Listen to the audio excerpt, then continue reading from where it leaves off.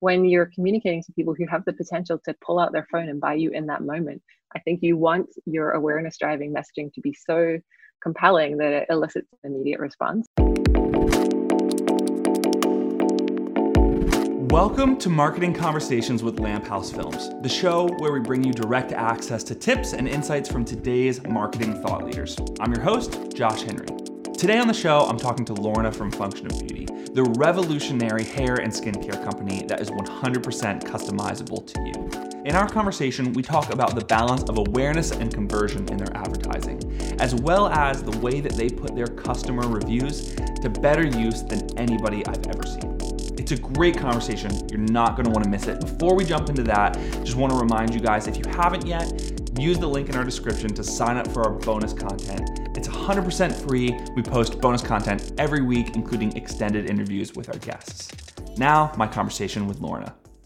Because you have this amazing situation where you're able to put any message out into the world and understand really, really quickly if people are resonating with that or not. I think it was the biggest adjustment for me as someone who grew up in very strategic marketing organizations. You know, I was at Unilever, I was at Coca-Cola, where you work, you do all this research, you kind of make your hypothesis as to what's going to work best. You develop that over months with agencies, and you put it out into the world, and it lives for a year, and then you do some sort of after action review.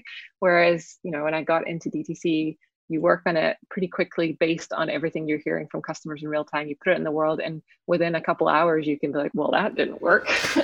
And you need to move on to the next thing. And so it's kind of unavoidable that you get instant, immediate feedback, for better or worse. When you say we're getting feedback, we're iterating, is that literally like just noticing, oh, wow, people stopped watching this 5 seconds in? We engage with our customers all the time from an email perspective primarily. So we're looking at what subject lines, encourage them to open the email.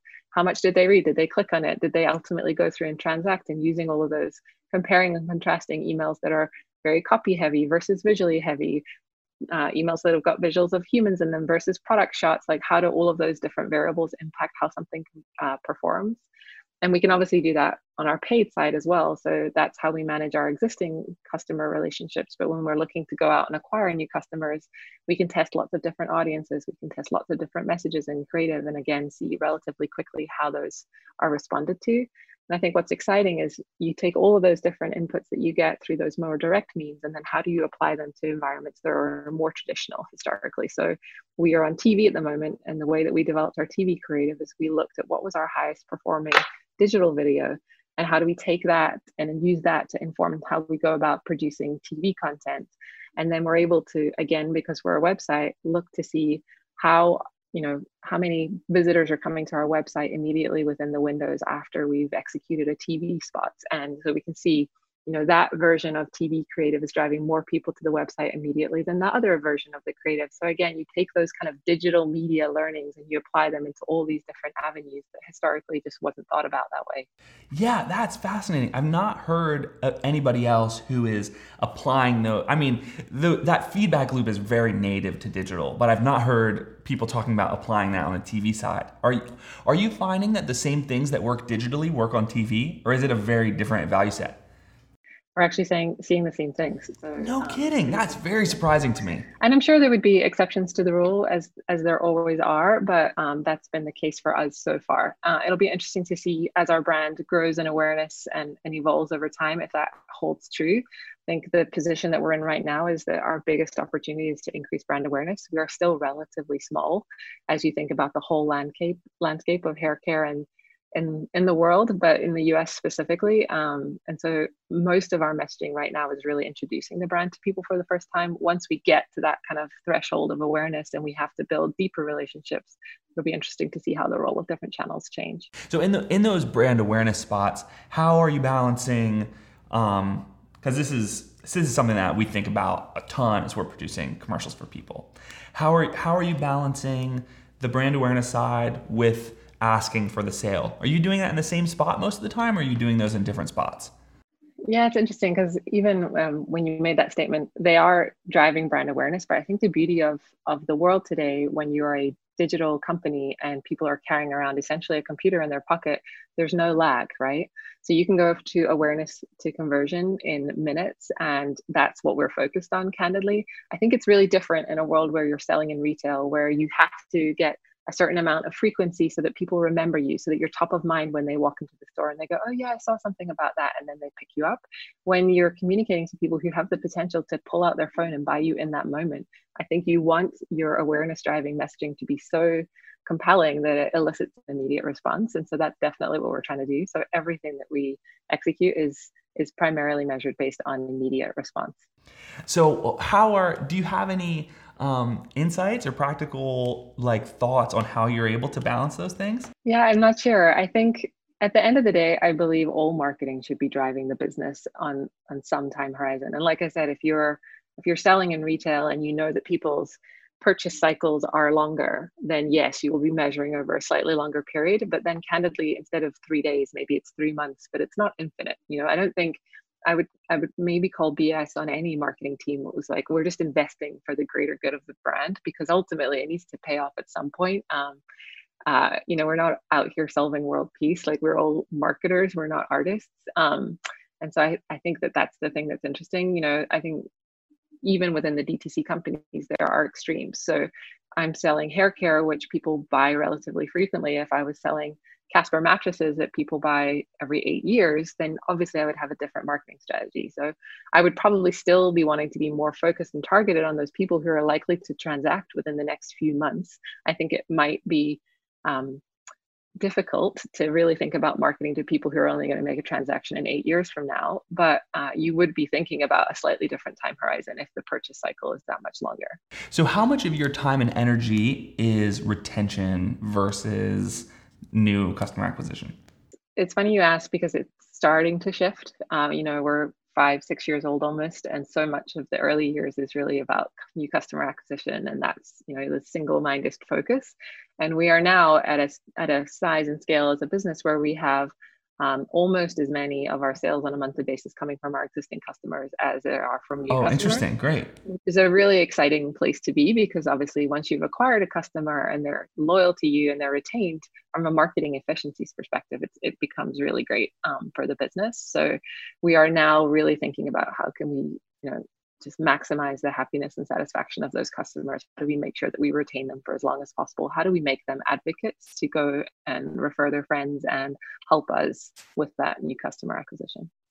Yeah, I ask because you mentioned emails. I imagine emails, especially because of your the questionnaire that's on your site, I imagine emails is probably a big part of the game. For sure. I think email for again, any direct business where people are giving you their email address, they're inviting you into their inbox. That's a big part of the role. I always remember, however, Jeff Rader, who was my boss at Harry's, saying that having someone's email address is a privilege. Like, you have to be really thoughtful about when you email customers and when you don't, because every email that you send could elicit an unsubscribe, and then you've lost that opportunity to converse with them in the future. So it is one that is critical, but I would say you also have to really think about carefully too. Yeah, I think people are, especially more and more, their heads are so full and their inboxes are so full. And so it's like, how are you respecting that? Especially with everything that's happening in the world right now, right? I remember there were some funny memes going around at the beginning being like, oh, thank goodness I got another brand email telling me that their thoughts are with me during this trying time. You have to know your lane and what's appropriate and what's not. Our best performing marketing messages are customer testimonials. Like, time and again, we try lots of different avenues, but we have, I think, what's the latest data? We have 58,000 reviews on our website now. I saw that. You post all of them. We're completely transparent, so we don't curate those in any way. So there's the good, the bad, and the ugly is in there. But luckily, 48,000 of those 58,000 are 5-star reviews. So our average is 4.7, I think. So we put them all up there. You can search the reviews by your hair type. So if I had curly hair and I want to see what did the other girls with curly hair think about these products, or if I have frizzy hair, what did other people think about these products? I can search and see that. And I think when we kind of pull out from those reviews and put that in ads, that is the top performing creative, because ultimately that's what people want to hear. Yeah, I think that is so fascinating. Is that something that you guys have always done? Just put all your reviews up there? Yeah, we crush pretty hard on Amazon, and they talk a lot about the power of reviews and the role that those play for customers, and it really is. If ultimately someone goes on there and they search for reviews and it helps them make a more informed decision, even ultimately if it puts them off buying it, I think it's the right thing to do, right? Because we want to make sure that we're managing expectations as best as possible. And so they're getting all the information they possibly can before they transact with our brand. And ultimately, I think that that's part of what drives to having such good customer satisfaction, because they're walking in with their eyes wide open. Yeah, and your ability to filter them is so great. Like, I look up restaurant reviews all the time, but I'm a vegetarian, and so it's like 90% of these things don't, it's like, oh, they're whatever, so great. It's like, oh, I can't eat that. And so the notion, I guess it just flows from who you guys are so well to say, like, listen, I know that you're not all the same, and so come on here and you can look at reviews of your very specific hair type, and we're not gonna hide anything from you. And I think we've just got a swath of engineers who nerd out on the ability to give people this like level of information. It's sure, part of who we are.